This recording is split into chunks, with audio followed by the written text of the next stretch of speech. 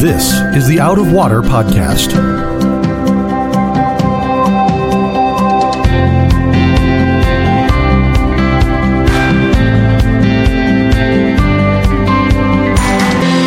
Out of Water is a production of Rio Vista Community Church in Fort Lauderdale, Florida. You can find it on Apple Podcasts, Google Podcasts, or Spotify. If you like what you hear, please subscribe and tell a friend to help them find Out of Water also. Welcome, folks, to another episode of the Out of Water Podcast. My name is Sam Caston-Smith, and joining me today is Will Bushman. We're here. Now, you might notice that my voice still sounds a little sick. That's because I haven't had a cold for 3 weeks. We recorded 3 of these episodes in one day for a particular reason. I am going to be going on sabbatical through the months of September, October, and November, spending time both restoring different parts of my soul and ministry and everything else, but also diving in to some real interesting and exciting research projects that I'm really looking forward to, and coming back after the last weeks of my sabbatical, raring to go with some new projects. And so we have been busy putting all of these podcasts together so we can fill the gaps while I'm gone. We're also going to have a new series, which you'll find out about next week, that's going to be on education in America, which I think you're going to find thoroughly fascinating, or at least I hope you do. But today, we are continuing our series, trying to get us at least to the Red Sea so we can kind of put a bow on the first part of Moses' life. And when I come back from sabbatical, we will pick up with the years of the wilderness after the Red Sea. It just that section of Scripture is so wonderful and amazing. We'll pick up with it then. But today, we are in Exodus 13, and we are dealing with Moses. The 10th plague, the death of the firstborn, has just happened, and now the Israelites are on their way to escape from Egypt, and God is going to do very mighty things. Yeah, in the movies, we always think this happens all pretty quickly, but it turns out there's some space between all of these things. Oh, yeah, the plagues are this is months in the making, and so by the time you get to even the Passover, like it's talking about, the month of Nisan, it's 10 days after Moses warns Pharaoh that the firstborn is going to die before they even bring the lambs inside the house, and it'll be Nisan 14. Nisan's a month, not a car. 14th of Nisan before they slay the lamb. It'll be the 17th when they go through the Red Sea. And before that, each of these plagues isn't one on top of the other. There's some stretches of time that happen in there. So, yeah, this has been a story that's gone on for quite a long time. And it's not like Moses just walks out the door and Pharaoh's like, no, I changed my mind, come back. It's like they're moving 1 million or so people. So even this part kind of seems slow when we finally get to the Red Sea. Yeah. So in the last chapter, it told us there's 600,000 men on foot besides women and children. And so traditionally the number, which is totally a guess, is 2 million people in total. But we have no idea. We don't know what the actual numbers were. So starting in verse 13, God is coming, and you'll notice that there's a real focus on the idea of the firstborn. So in Egypt, if you're not in the faith, then your firstborn dies. But for the Israelites, God is going to call on Moses and the Israelites, and what he's saying is, hey, your firstborn belong to me too, but in life. I want you to devote their life. And so that's where it begins in verse 1. The Lord said to Moses, consecrate to me all the firstborn, whatever is the first to open the womb among the people of Israel, both man and of beast. So like if your bull has a calf, or not, I guess a bull wouldn't have a calf. That would be really crazy. Yeah, well, maybe in today's world. Yeah, no kidding. So if a cow has a calf, guess what? That is got to be devoted and consecrated to the Lord, like all firstborn. And just like in the 10th plague, it took man and beast. Here, now to consecrate to the Lord as the firstborn of both man and beast. And so then Moses said to the people, remember this day in which you came out from Egypt, out of the house of slavery, for by a strong hand the Lord brought you out of this place. No leavened bread shall be eaten. A lot of this is going to be repetitive. We hit on this in the previous chapter. And he says, today in the month of Abib, that's going to be Nisan later on. It gets swapped. You are going out. And when the Lord brings you into the land of the Canaanites, the Hittites, the Amorites, the Hivites, and the Jebusites, which he swore to your fathers to give you, a land flowing with milk and honey, you shall keep this service in this month. 7 days you shall eat unleavened bread, and on the seventh day there shall be a feast to the Lord. This is a celebratory time. It's heavy, a lot of consequences going on there, but this is the day that you remember that God ultimately made good on his promise that was made to Abraham way, way earlier, centuries earlier. But God's faithfulness happened, the Passover was accomplished, and now you're celebrating to the Lord. Unleavened bread shall be eaten for 7 days. No leavened bread shall be seen with you. Remember what leaven stands for? Sin. No leaven shall be seen with you in all your territory. Verse 8, you shall tell your son on that day, it is because of what the Lord did for me when I came out of Egypt. And so the idea of the festival is not just, let's have a party. It's bring your kids into this. Let them see you celebrate the goodness of God and to remember what he's done for you. And so as a parent, you got a little one who's, when's 1 year? She just turned one. Just turned one? How long ago? I don't know. What's the date? 10 days ago. 10 days ago? So you got a 1-year-old. One of the things that is the biggest responsibility of a parent is to celebrate the Lord in front of your kids. Because I tell you, kids are like excellent lie detectors. They can see if your faith means anything to you. They can see if it's precious. They can see if if you're humble enough to repent, if you really treasure grace. But if it's just, a knick-knack on the windowsill of your life, it's not, I just decorate my life with a little bit of Christianity over here.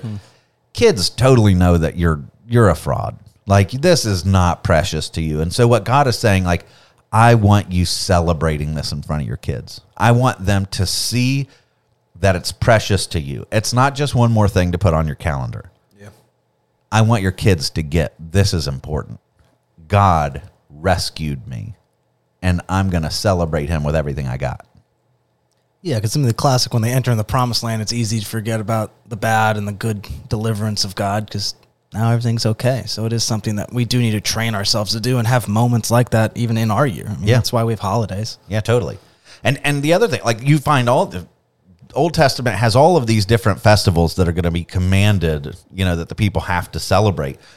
But also beyond that, every time that God delivers the people somewhere, or a lot of the times that God delivers the people somewhere, he says, I want you to put up memorial stones there, like little pillars that are scattered all over Israel, to remind the people that when the circumstances seemed bleak and there was no hope of success or triumph or victory, that God showed up and did something here. So that every time you walked by that, you would go, oh yeah, we serve that God who delivers his people from hard circumstances. And when you go to the party, it's, oh yeah, we serve that God who delivers his people. And so you decorate your life with all of that. And that's because God knows we're weak and God knows we're short-sighted, and we forget him as soon as we turn off the podcast mics, we're distracted by the world.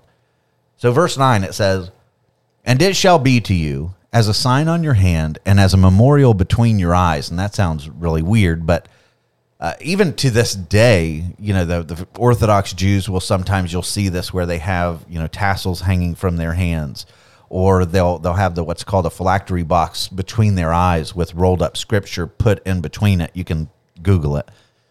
But what's the idea behind that is in everything you do, what do you do with your hands? Work. So all day long, as you're doing different things and you have, this sign on your hand that's flapping around, guess what you're reminded of all day long?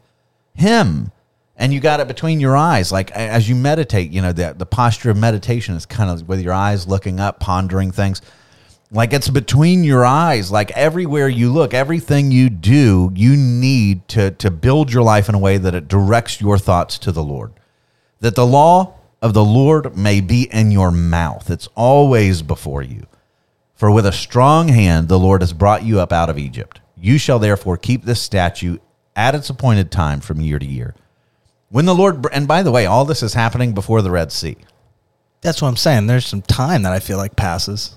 But so it's like God is starting to give all these instructions, and they haven't even had their greatest moment of triumph yet. Yeah.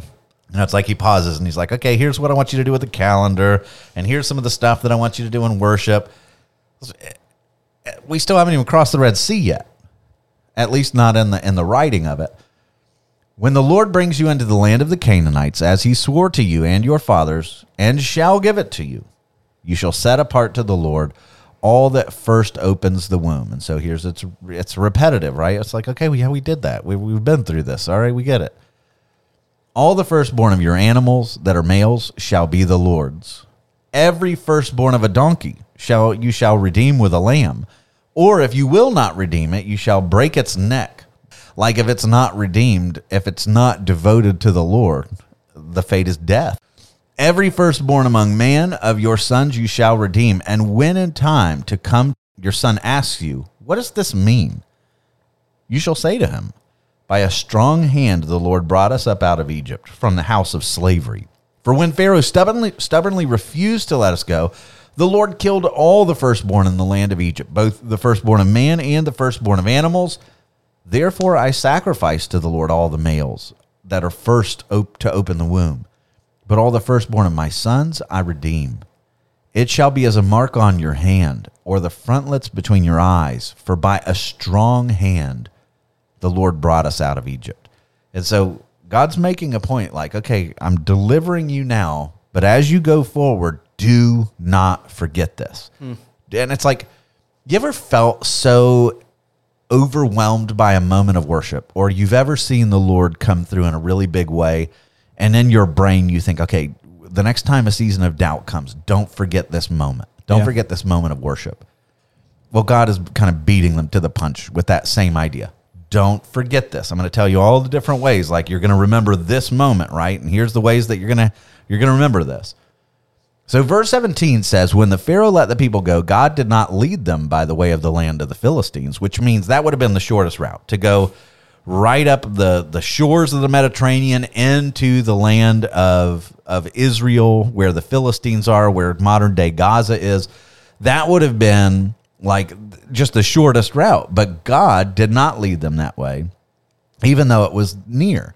For God said, lest the people change their mind when they see war and return to Egypt. So he knows they are not ready to see this people. Yeah. Like these people they're going to be among the first to come to the Iron Age. They're really fierce warriors. They're still very large warriors in the land.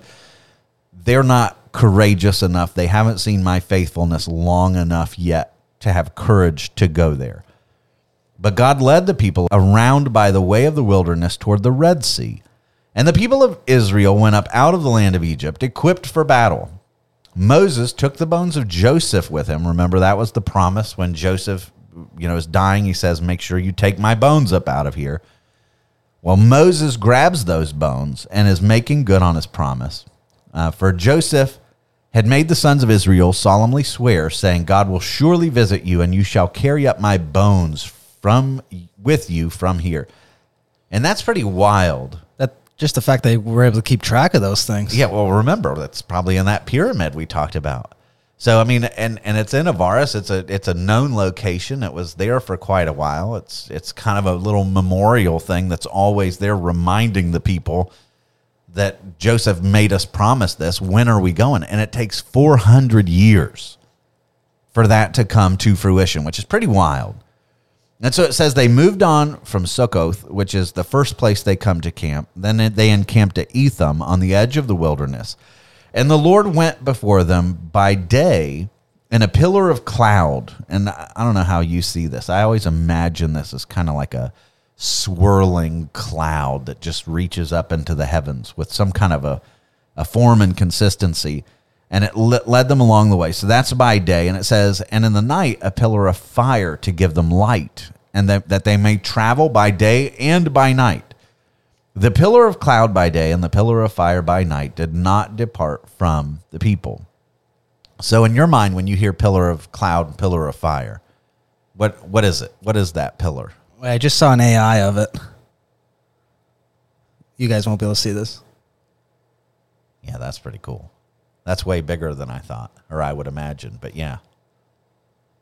I wish you guys could see this. Yeah, it's really cool.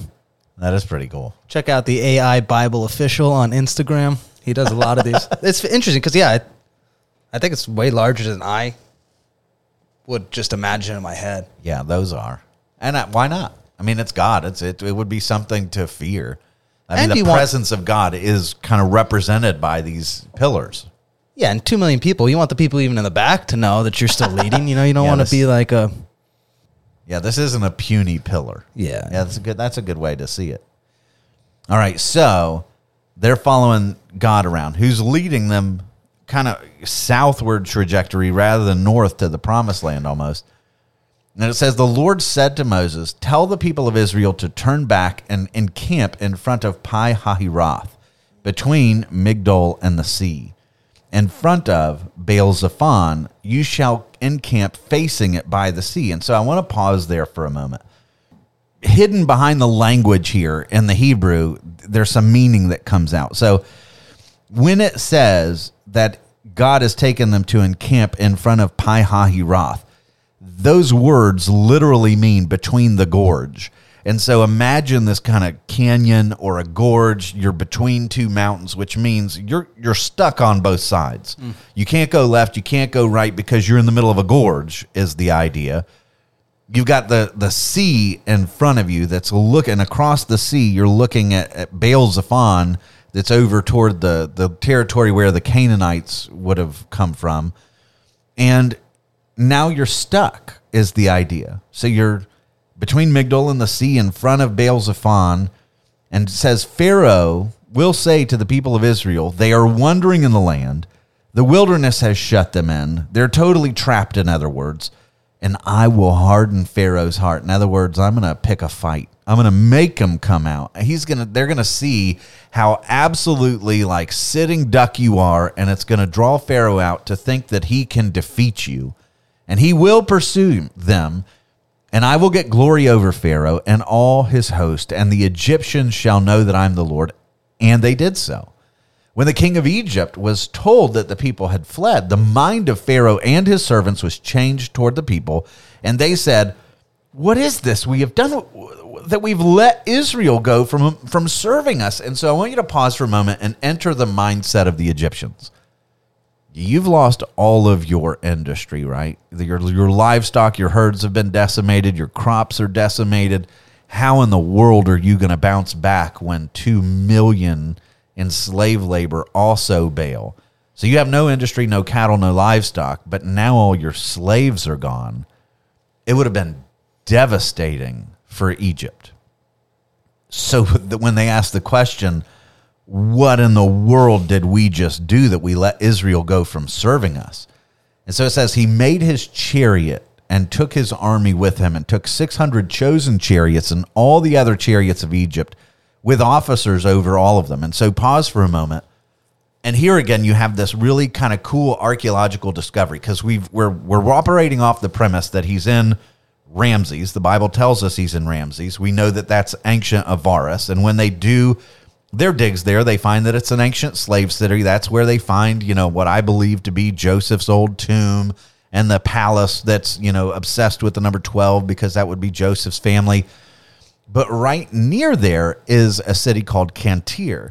And that is where, I think the lady's name is Catherine Bard, I believe. But she is an archaeologist who went there and found the largest garrison of chariots and horses in the ancient world that has ever been discovered. And it's 2 kilometers away from Avaris. And so when the Israelites leave and they're bailing and they're, let's get out of here. If Pharaoh is getting all of the chariots and horses and the entire army of Egypt, he's traveling way down to Thebes or Memphis, it doesn't work. The timeline wouldn't have allowed him that much time. So the chariots and the horses had to have been near, and it just so happens that Cantir is 2 kilometers away from where Pharaoh's palace would have been. It fits like a glove. And so he's got the 600, chosen chariots, which are going to be metal, high sophistication back in the day, along with all the other wooden chariots, and they're going after Moses and the Israelites. Makes sense. I mean, good thing we found that, because that is a question people have, like, how is he able to get all this going so fast? It seems like a little stretch if, he's, like you said, having to travel all across Egypt to get his army, but... Yeah, I mean, that's one of the things that used to be a criticism of the skeptics, because they would say, well, why is Pharaoh living in a city with slaves? That doesn't make any sense. How does Moses wake up in a slave city and early in the morning go visit Pharaoh? Well, we found Pharaoh's palace. He built a palace in the slave city of Avaris, which is Ramses, which is exactly where the Bible claims that this slave city, the center slave city, was. So fascinating. And it says, the Egyptians pursued them, all of Pharaoh's horses and chariots and his horsemen and his army, and overtook them and camped at the sea by Pi-hahiroth in front of Baal-zephon. They're trapped. There's nowhere to go. And I want to pause for a moment because I want to explain the significance of Baal-zephon. So, because the Bible never throws out names like this or details like this without there being a purpose behind them. And this one is pretty cool. Baal-zephon is actually the name. It literally means Baal of the North. Zephon means of the North. And in the Baal cycle story of the creation of the universe. So this is the Israelites are on their way to go dwell in the land of the Canaanites, where they're going to have to drive them out of the land, right? And the Canaanites worship Baal. And they believe that the worship narrative, their myth that they came up with, goes like this. Yam, who is the sea serpent god, is like a tyrant who rules over all the other gods. And he's really oppressive. And, none of the gods, they all feel super oppressed. And Baal comes along and Baal says, I'm going to free all of the other gods from this cruel tyrant god, Yam. And so Baal goes to war against Yam. And the way that he defeats Yam is he takes his club and swoops down and smashes Yam right in the head. Ooh. So what do you hear there? You here's somebody crushing the head of the sea serpent, right? You should hear Genesis 3:15 in that. That's kind of the proto-evangelion, the first gospel utterance of the scriptures. And so then he takes his body and he rips the body apart and uses the body to form the lands. And so what do you hear in that is the true, here you have Baal, the god, who comes, smashes the Yam, and rips his body apart to form land. Well, you're going to have Yahweh, who's the true God, who's just come from humiliating all of the Egyptian gods and showing that they're powerless. And now he's saying, we're going to take the long way. I'm going to take you to Baal-zephon because this is where the Canaanites are going to believe that their God is the true God of creation. Let me show you that I am the true God of creation. I'm the one who is going to strike the sea and rip it open and bring the land to make a new creation, a new beginning for my people. So God, who has just come from humiliating the Egyptian gods, is now introducing his people into the land of the Canaanites by humiliating the chief god of the Canaanites. That's the idea. That's cool. It is. Yeah. Yeah. I had to take Yam out. Oh, by the way, the Hebrew word for sea is Yam. So a lot of echoes going on here. A lot of similarities. Mm-hmm. Come on, just throw something out there. I don't know what. I don't know. Yom Kippur. That's day. Yom can mean day or sea. That's why Hebrew is very Yom confusing. or Yam. Yes. Hebrew is... Didn't use vowels for a while. All right, so verse 10, when Pharaoh drew near, the people of Israel lifted up their eyes, and behold, the Egyptians were marching after them, and they feared greatly, which is totally Obviously. understandable, right? Yeah. You don't have weapons. You're not trained for war. You're slaves. Like, you got women and children. Like, this is not going to go well for you against the mightiest army in the history of the world that's amassing to come mow you down with chariots. And the people of Israel cried out to the Lord, and they said to Moses, is it because there were no graves in Egypt that you've taken us away to die in the wilderness? What have you done to us in bringing us out of Egypt? Is not this what we said to you in Egypt? Leave us alone that we may serve the Egyptians? For it would have been better for us to serve the Egyptians than to die in the wilderness. I want to be mad at him, but I can't. Why not? I don't know. It's a human nature thing. I feel like Yeah. you're seeing this huge army. You're just like, what did we just go through? We forget things easily as people. Yeah, but the last however many months, you have just witnessed God do how many things? I know. I think I'm with you. This is our experience. I do it. You do it. We all do it. And the first moment that it doesn't go your way, seemingly, it's like, come on, God, like, what are you doing? And you people that led me to the Lord, or led me out in salvation, you promised this, and now look at my life. This is the human experience. Like, we are good at grumbling, complaining. Pretty gross, though. I didn't see the plagues, though. That might have changed my mind. Those are pretty in your face kind of things. I don't know that it would have. Really? I want to say that it would have, but how long does it take you after some like monumental moment in your life before you're already like, all right, God, what have you done for me lately? Yeah, but what I'm saying is God doesn't hit me with 10 of those in a row. Over the months. Plague style? I don't know. I'm trying to be charitable to these people. All of my pride and arrogance wants to say, yeah, I wouldn't have done that, but I'm sure that I would have. So they said to Moses, they're crying out at him, they're ripping into him. And Moses said to the people, fear not. And I love this. This is really good advice for all seasons of life. Ready? Fear not. Number one commandment, most repeated in all the scripture, right there. Fear not. Stand firm and see the salvation of the Lord, which he will work for you today. That's just awesome. Yeah. And a real change in Moses, it seems like. Yeah. Like he doesn't let their grumbling get to him. He's like, yeah, totally. Every other time they've come to him and it's like, we're coming after you, Moses. What's Moses' response? He turns around and gives it to God. Like, all right, God, why have you brought me out here to be with this people? And da-da-da-da-da. And now Moses is like, it's like he's standing, with God at his back saying, hey, get yourself together. Fear not. Stand firm, like dig in. It's almost like military, like you're not going to be moved. You're not going to be shaken. Do you know the Lord has your back? Stand firm, and you're going to see the salvation of the Lord. Remember what he's done for us over the course of this past year. Like, just watch what he does. He will work for you today. For the Egyptians whom you see today, you shall never see again. The Lord will fight for you. And what's your role? Really instructive. You have only to be silent. How do you take that? When you hear that, the Lord will fight for you, and you have only to be silent. Where's your mind go with that? I talk too much. And not even just talking, but yeah, in any situation, what goes to our minds first is we just start spinning and trying to figure out and just trying to do it ourselves. And, God comes along somewhere, hopefully in our brains eventually, but to be honest, it's not always first. Yeah.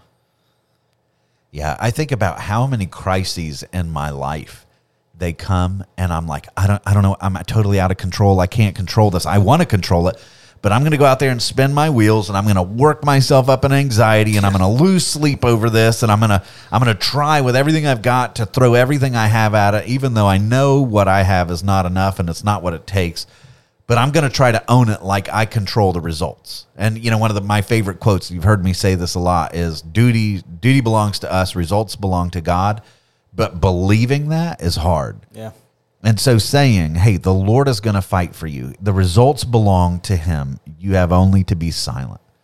It's like the staff devotions that we did this past Tuesday where we talked about in Psalm 91, all the different metaphors that the Lord invites you to see him as, that he's your fortress, he's your surrounding wall, he's your shield. All of these are refuge. It's all kind of metaphors where you get to be safe and quiet and at peace and rest, where he's the one who's taking the brunt of the enemy forces. And that is, man, if we could just believe that. The Lord will fight for you. You have only to be silent.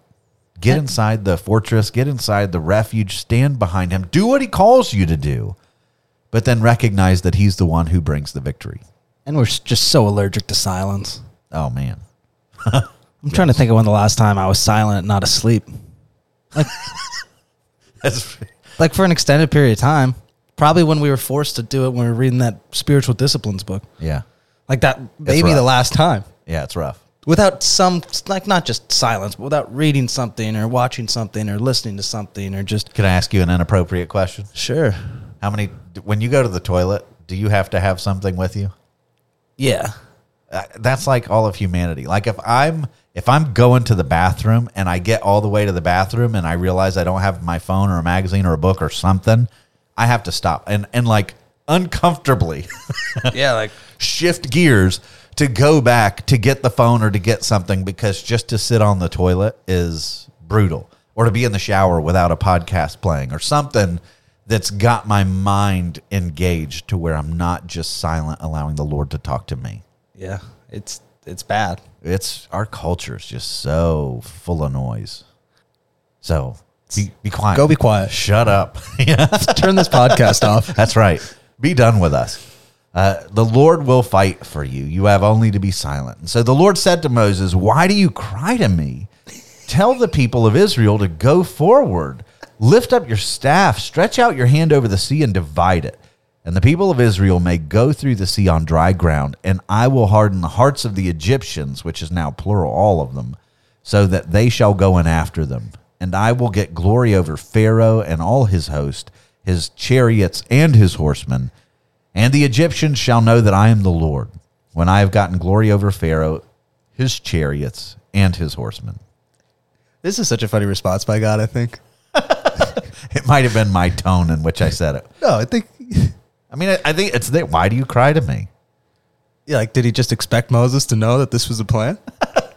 I think maybe. I mean, that's a good question. And you have Moses right now who's like, "Hey, shut up, stand firm. God's got this." Yeah, we just thought it was his best speech yet, and all of a sudden God's like, what are you doing?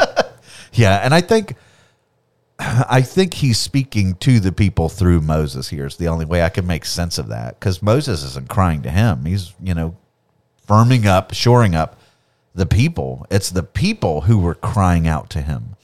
And so I think what it's meaning to say is the Lord said to Moses, "Tell the people," right? "Why do you cry to me? Tell the people of Israel to go forward." And so, lift up your staff, stretch out your hand over the sea. It's going to divide, and they're going to go through on dry ground.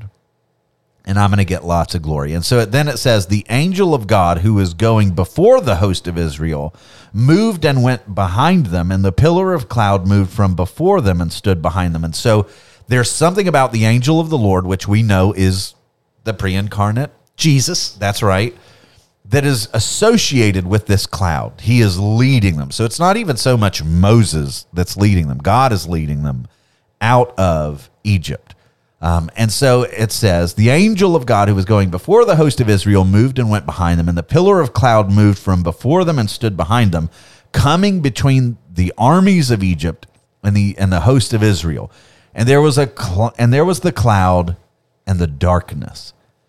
So it's like, okay, daytime now gives way to darkness. And it says, "And it lit up the night without one coming near the other all night." So the Egyptians are coming to this gorge. On the other side of this gorge, trapped by the sea, you have the Israelites. Then you have this pillar of fire. And then you have the armies of Pharaoh that are trying to figure out, like, what do we do with this pillar of fire? Like, how in the world are we going to make sense of this? Like, how can we get beyond this? Yeah, they needed some space and some time to get 2 million people across the sea. Yeah. Yeah, it's not like a lickety-split kind of thing, so. That's true. And so verse 21, Moses starts putting into action what he has just received from God. It says, he stretched out his hand over the sea. Like, this would be a really cool miracle to be able to do. Like, the fact that God lets him be the one who, like, puts his hand out there, like there's something cool. special about, his hand. Moses stretched out his hand over the sea, and the Lord drove the sea back by a strong east wind all night and made the sea dry land, not mush, not marsh, not mud, dry land. And the waters were divided. And the people of Israel went into the midst of the sea on dry ground. That'd be so wild. The waters being a wall to them on their right hand and on their left. And the Egyptians pursued and went in after them into the midst of the sea, all Pharaoh's horses, his chariots, and his horsemen. And who's not included in that? Did you notice? Oh, Pharaoh. Yeah.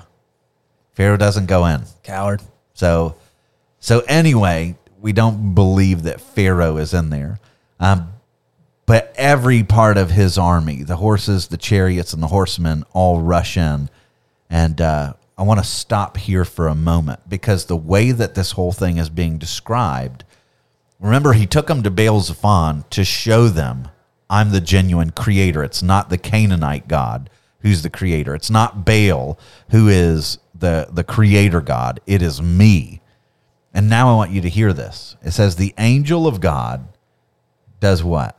It says he drove the sea back. So in one instance, he's a pillar of fire that gives light to the one side and darkness to the other. Then the strong east wind comes, and what does it do? It begins to separate the water so that dry land emerges. And that's all of the conditions of creation. If you open up Genesis 1, there are two conditions that we're told at the beginning of creation you see. You see darkness, and then God says, let there be light, right? But you also see that the spirit, ruach, which is the same as wind, is hovering over the surface of these lifeless waters. And then God says, let there be light, and bam, light emerges. And it says he separates the light from the darkness. And he calls the light day, and the darkness he calls the night. And so there you see that. And they're separated from each other, just as they are in this narrative. But then the ruach, the wind, or the spirit on the sea, goes to work, and days 2 and 3 are the separation of the waters that bring forth the dry land, which is where life emerges on the third day. Plant life first comes up on the third day. And here you're seeing, on the third day after Passover, by the way, light emerges in the darkness, the waters are split, dry land emerges, and it's like God is saying, now it's time for life. And what is all that communicating? Remember Genesis chapter 1? I am your creator, and I'm your deliverer. So all of that is just really brilliant sovereignty God is preaching to them in the middle of this about his character, ordaining all of this so that they see he's the creator. They owe him everything they are.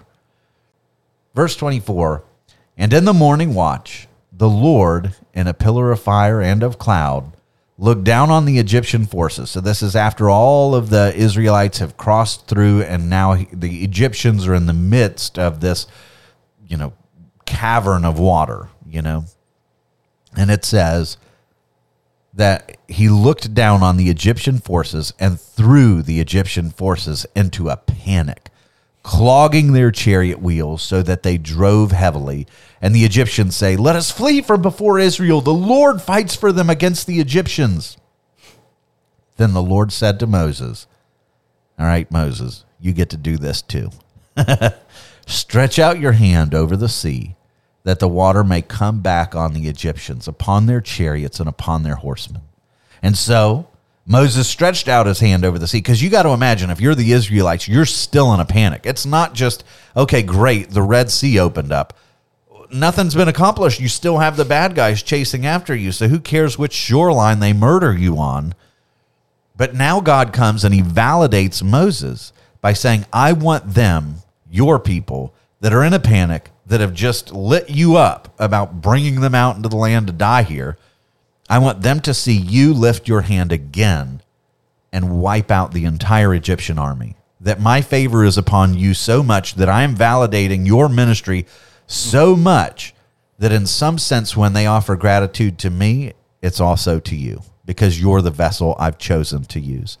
And I love that about God, that he doesn't just leave Moses to be their rag doll. Yeah.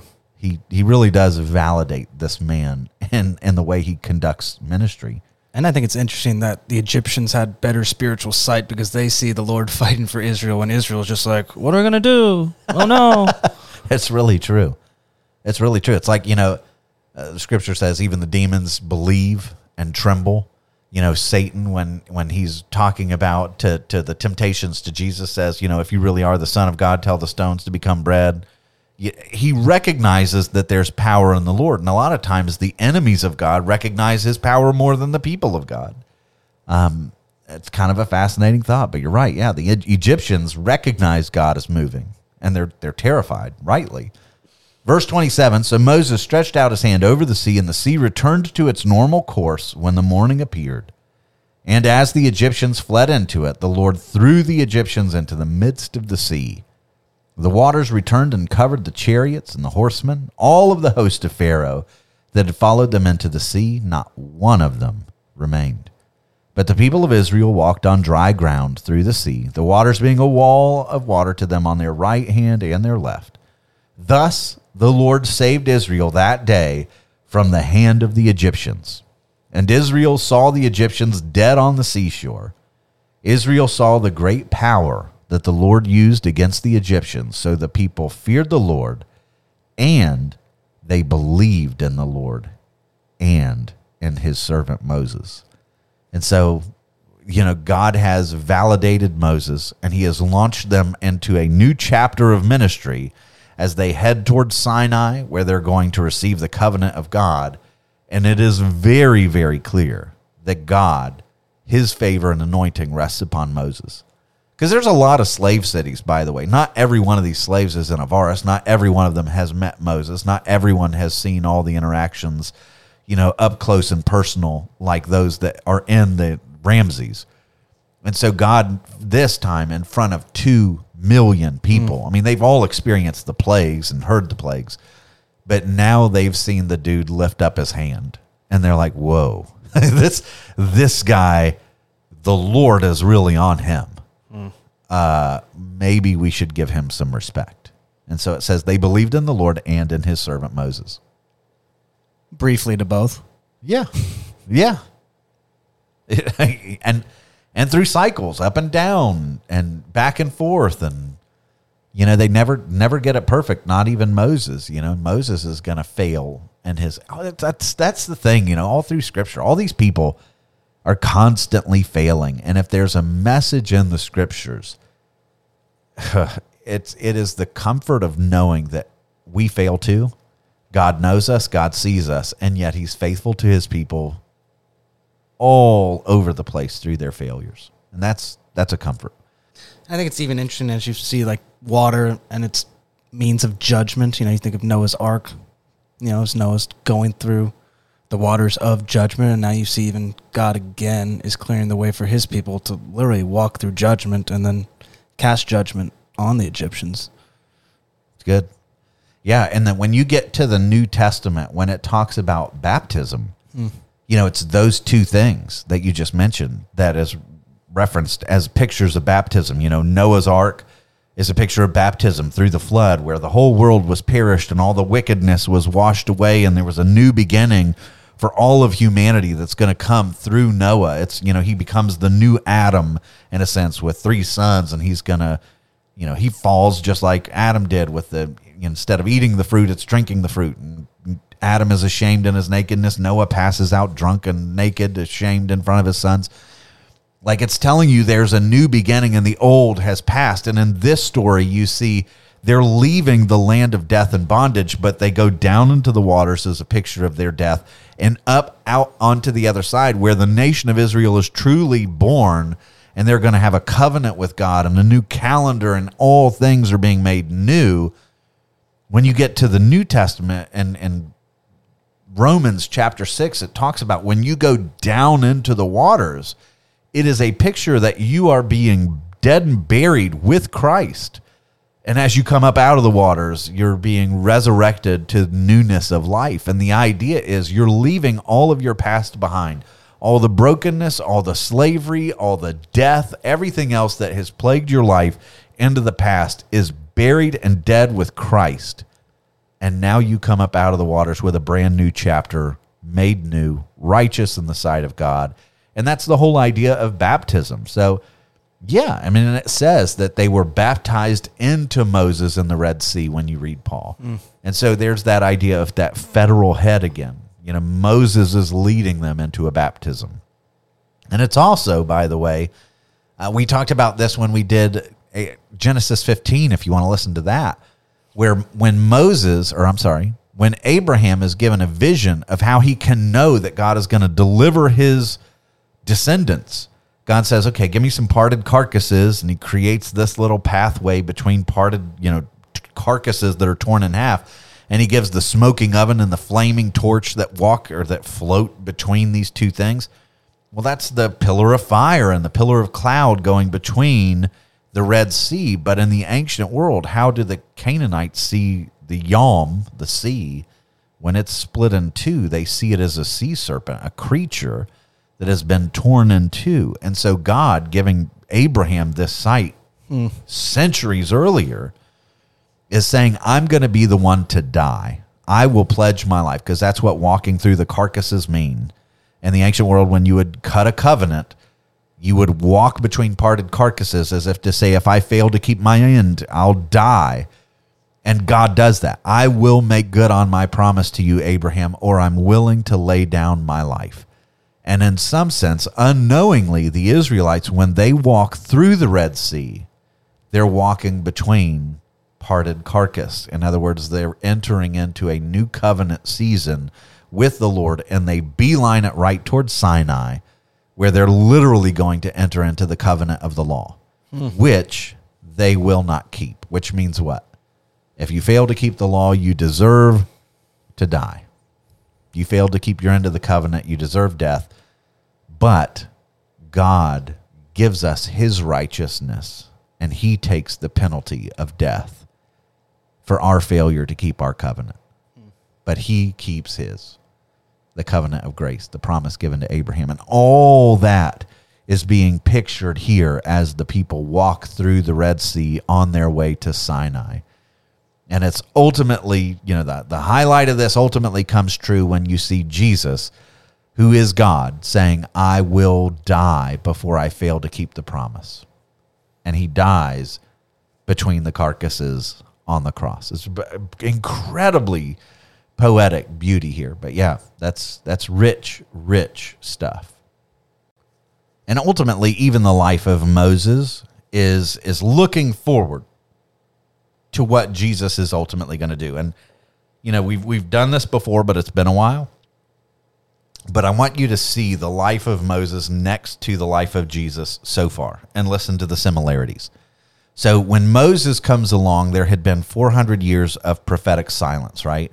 Joseph goes into the land of Egypt, and then Genesis ends, and you pick up in Exodus, and 400 years have gone by. Well, when Jesus is born, there's been 400 years since the last prophet Malachi. So they're tracking. You have the midwives that disobey Pharaoh to save the Hebrew baby boys that were under an edict to be killed. On the other side, you have the Magi that are going to disobey the maniacal tyrant Herod to save the baby Jesus because Herod had given an edict to kill baby boys.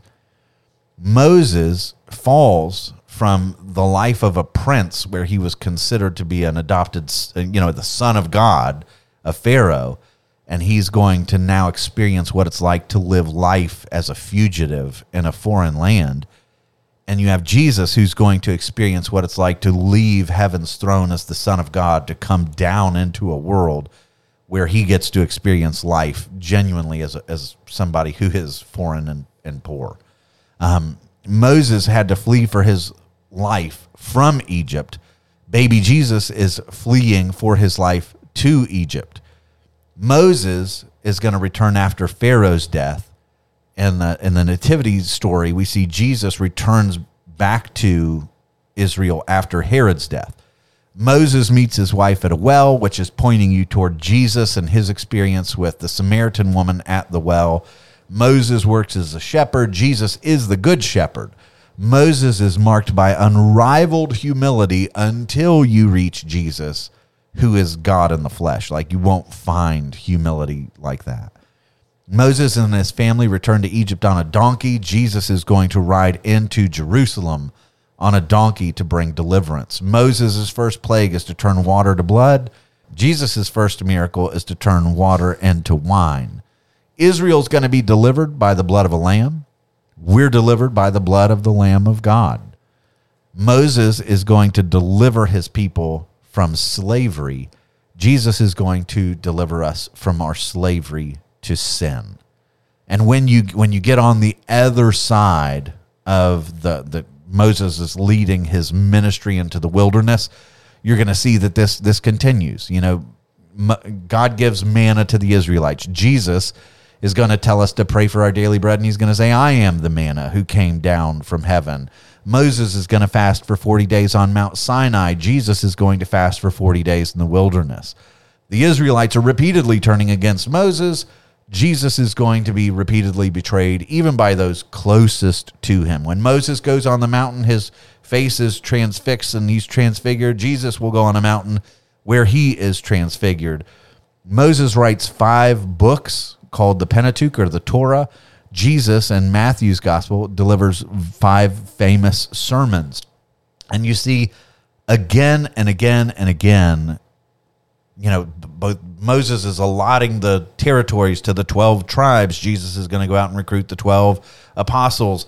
There's so much that is echoed in the two that you're to understand as you're going through this narrative. Jesus is accomplishing something far greater than Moses. He is a far greater Moses. He's not just the one who gives the law. He's the one who fulfills the law for us. You know, he's not just a redeemer who delivers us out of bondage in a physical sense. He's the one who literally rescues us from spiritual bondage and death itself. Like, he's just far greater. Yeah. And so we're going to take our foot off the gas in the Moses narrative for a while. When I come back from sabbatical, we're going to pick up with the Song of Moses, which is actually pointing us to our ultimate hope, which is going to be given in Revelation. It's a picture of what's coming in the end. It's really crazy. That's a real long teaser. Like a real long one.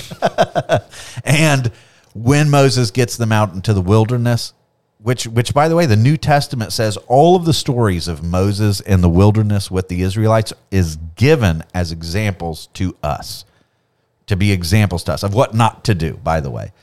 And so this is going to become very practical in how we live and how we move and how we operate in a life of faith and what we should not do. And a big hint is don't grumble, be grateful, and be quiet and let God fight your battles. Amen? Amen. All right, well, thank you so much for joining us as we've gone through the first 14 chapters of Exodus.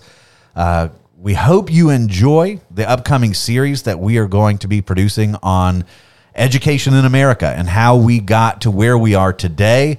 If you do like that, or if you have requests for other series that you would like for us to tackle, other major issues that you'd like to hear, you know, what does the Bible say about this? Email us, and we would love to hear from you. You can email us at will@riovistachurch.com or sam@riovistachurch.com, or send it to both of us, actually. That'd be helpful. We would love to produce these every once in a while. We'll release a new series, and you'll look for the little blue thumbnail instead of the white one, and that'll mean we're not exegeting a passage. We're getting into a cultural issue. So we hope you enjoyed your time with us today. Have a blessed week. See you next time. We hope you enjoyed your time with us, and you will both subscribe to the podcast and listen regularly. You can find out more about Out of Water, catch up on past episodes, and access show notes at our website, riovistachurch.com/outofwater.